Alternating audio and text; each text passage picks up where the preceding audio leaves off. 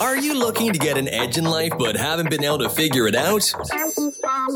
Welcome to 10 to Win, the podcast hosted by Kevin Steidel and Jason Cullum. Give us 10 minutes of your time and we'll show you how to create a winning mindset.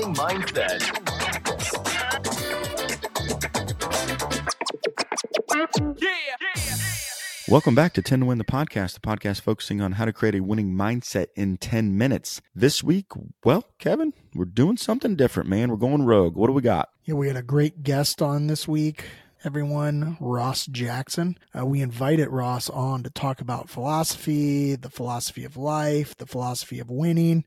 And it went so well, we ended up talking about all of the material that Jason and I had created on philosophy. So what we decided to do was combine the interview into our regular part 1, part 2, and part 3. So today, here's part 1 of the interview with Ross, where we covered the basics of what philosophy is, should you have a life philosophy, and philosophy basics.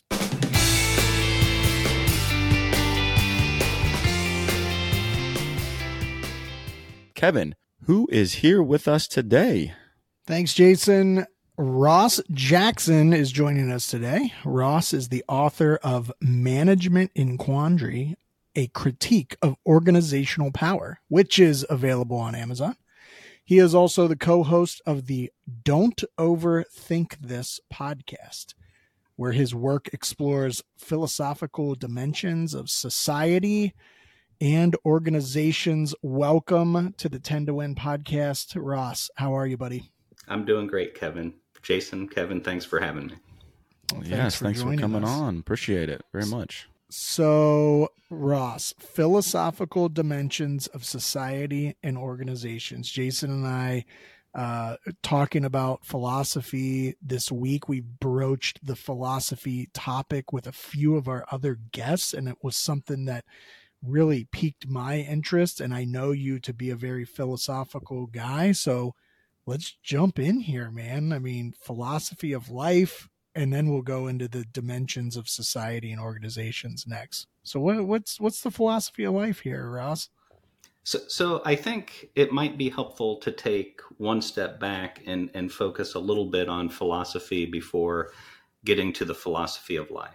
Perfect. Lots of organizations, lots of institutions have some sort of credo, something they believe in, something that they espouse that is beneficial.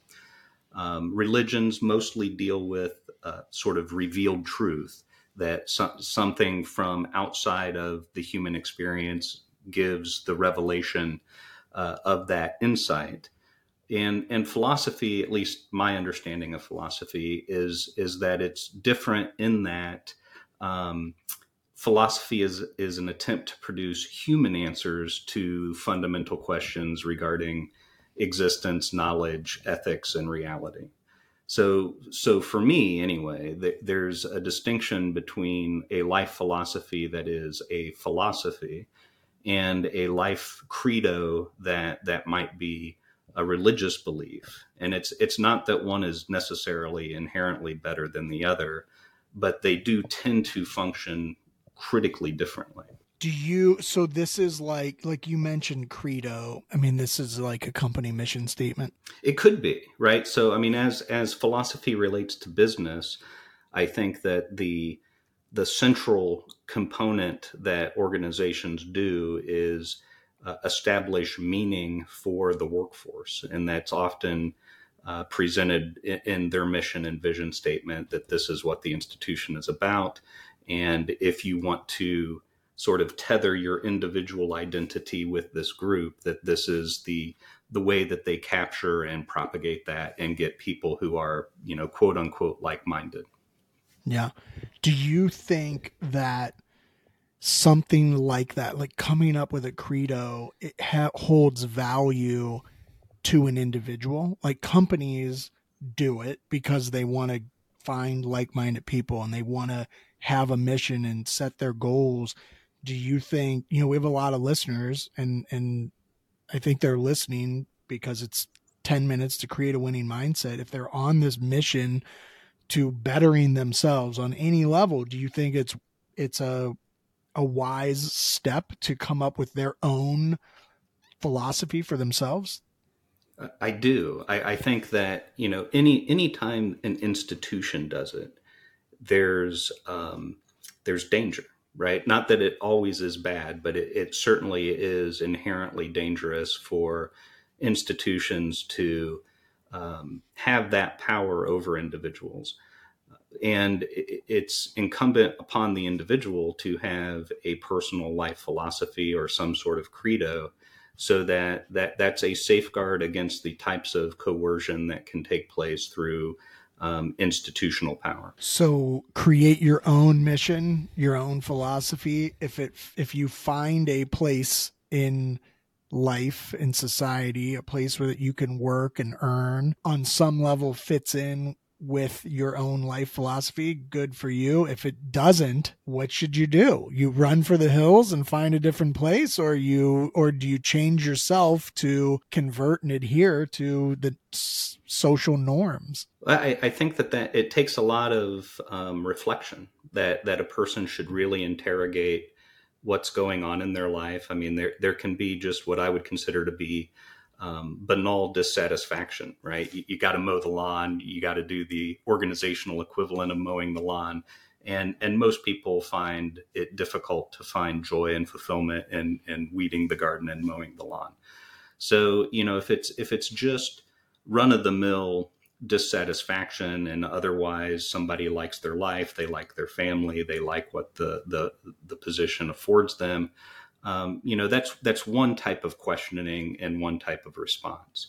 If people are engaged in something that is fundamentally at odds with who they are and what they want their life to be directed towards, right? That the notion that they're engaged in something, that they're contributing to something that they think has meaning outside of themselves.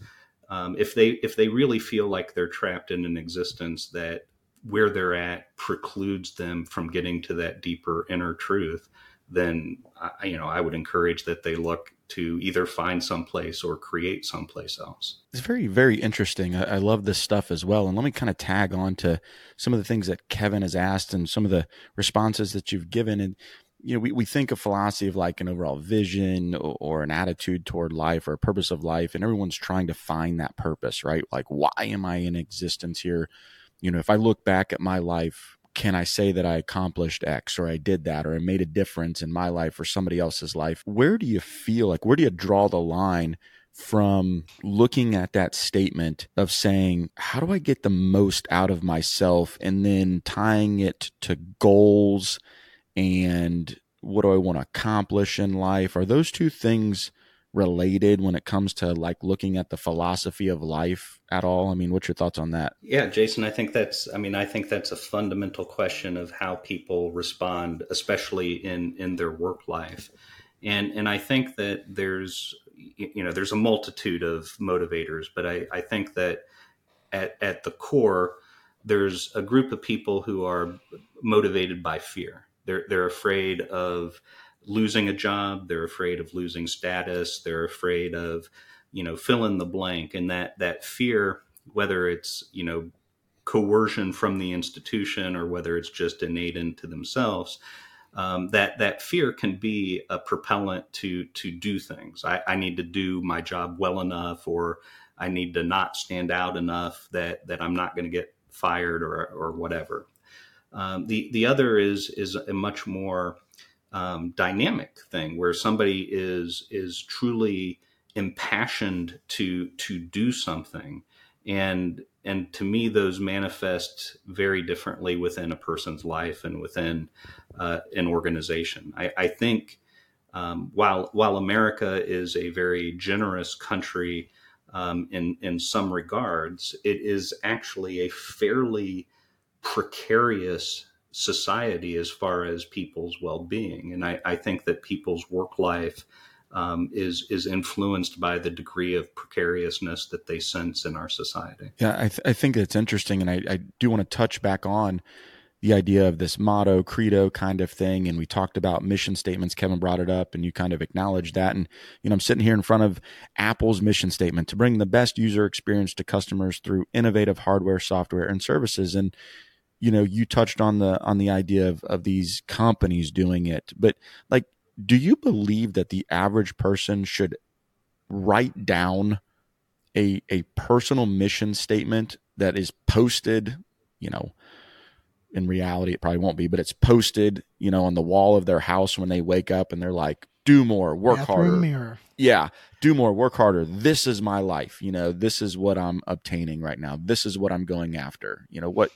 How do you tie those two things together? Because we want to follow a company's mission statement, but then you're right. When we look back and we're not at work and we're trying to live our own life, and that's the most important thing we can do is to look back and say, did we do something? Did we accomplish something? Did we make a difference in our lives or other people's lives?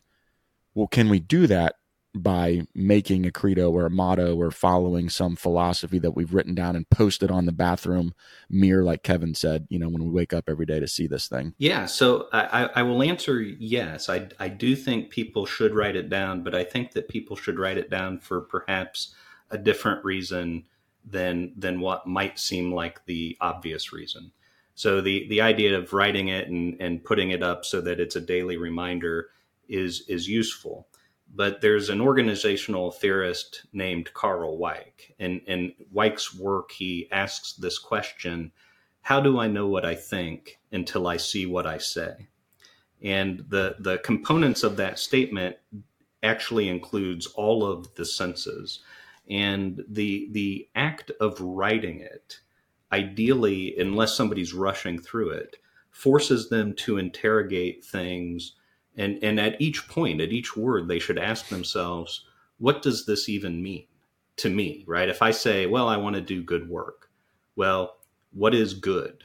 What is work, right? And to truly interrogate what each of these sort of pivotal terms mean for the individual, and then have them craft something. I mean, eventually, if they craft it, they write it, they reflect, they interrogate, they would never have to have it written down. It would be written on their heart and they would live it every single day. No, that makes sense. I mean, it's being more specific with what you're trying to maybe accomplish, or, your drives and your motives in life. I mean, work harder. What does that mean? I get your point there. Okay. Let's dive into this a little bit more.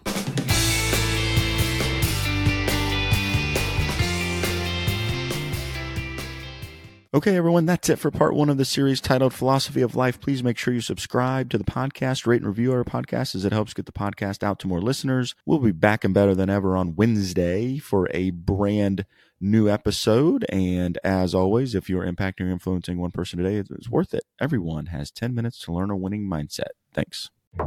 Thanks for taking the time to create a winning mindset. Remember, we'll release a new episode every Monday, so be sure to start your week off right by listening to 10 to Win. Please subscribe, like, comment, and share our podcast. And remember, if you're impacting or influencing one person a day, it's worth it. Everyone has 10 minutes to create a winning mindset. Yeah.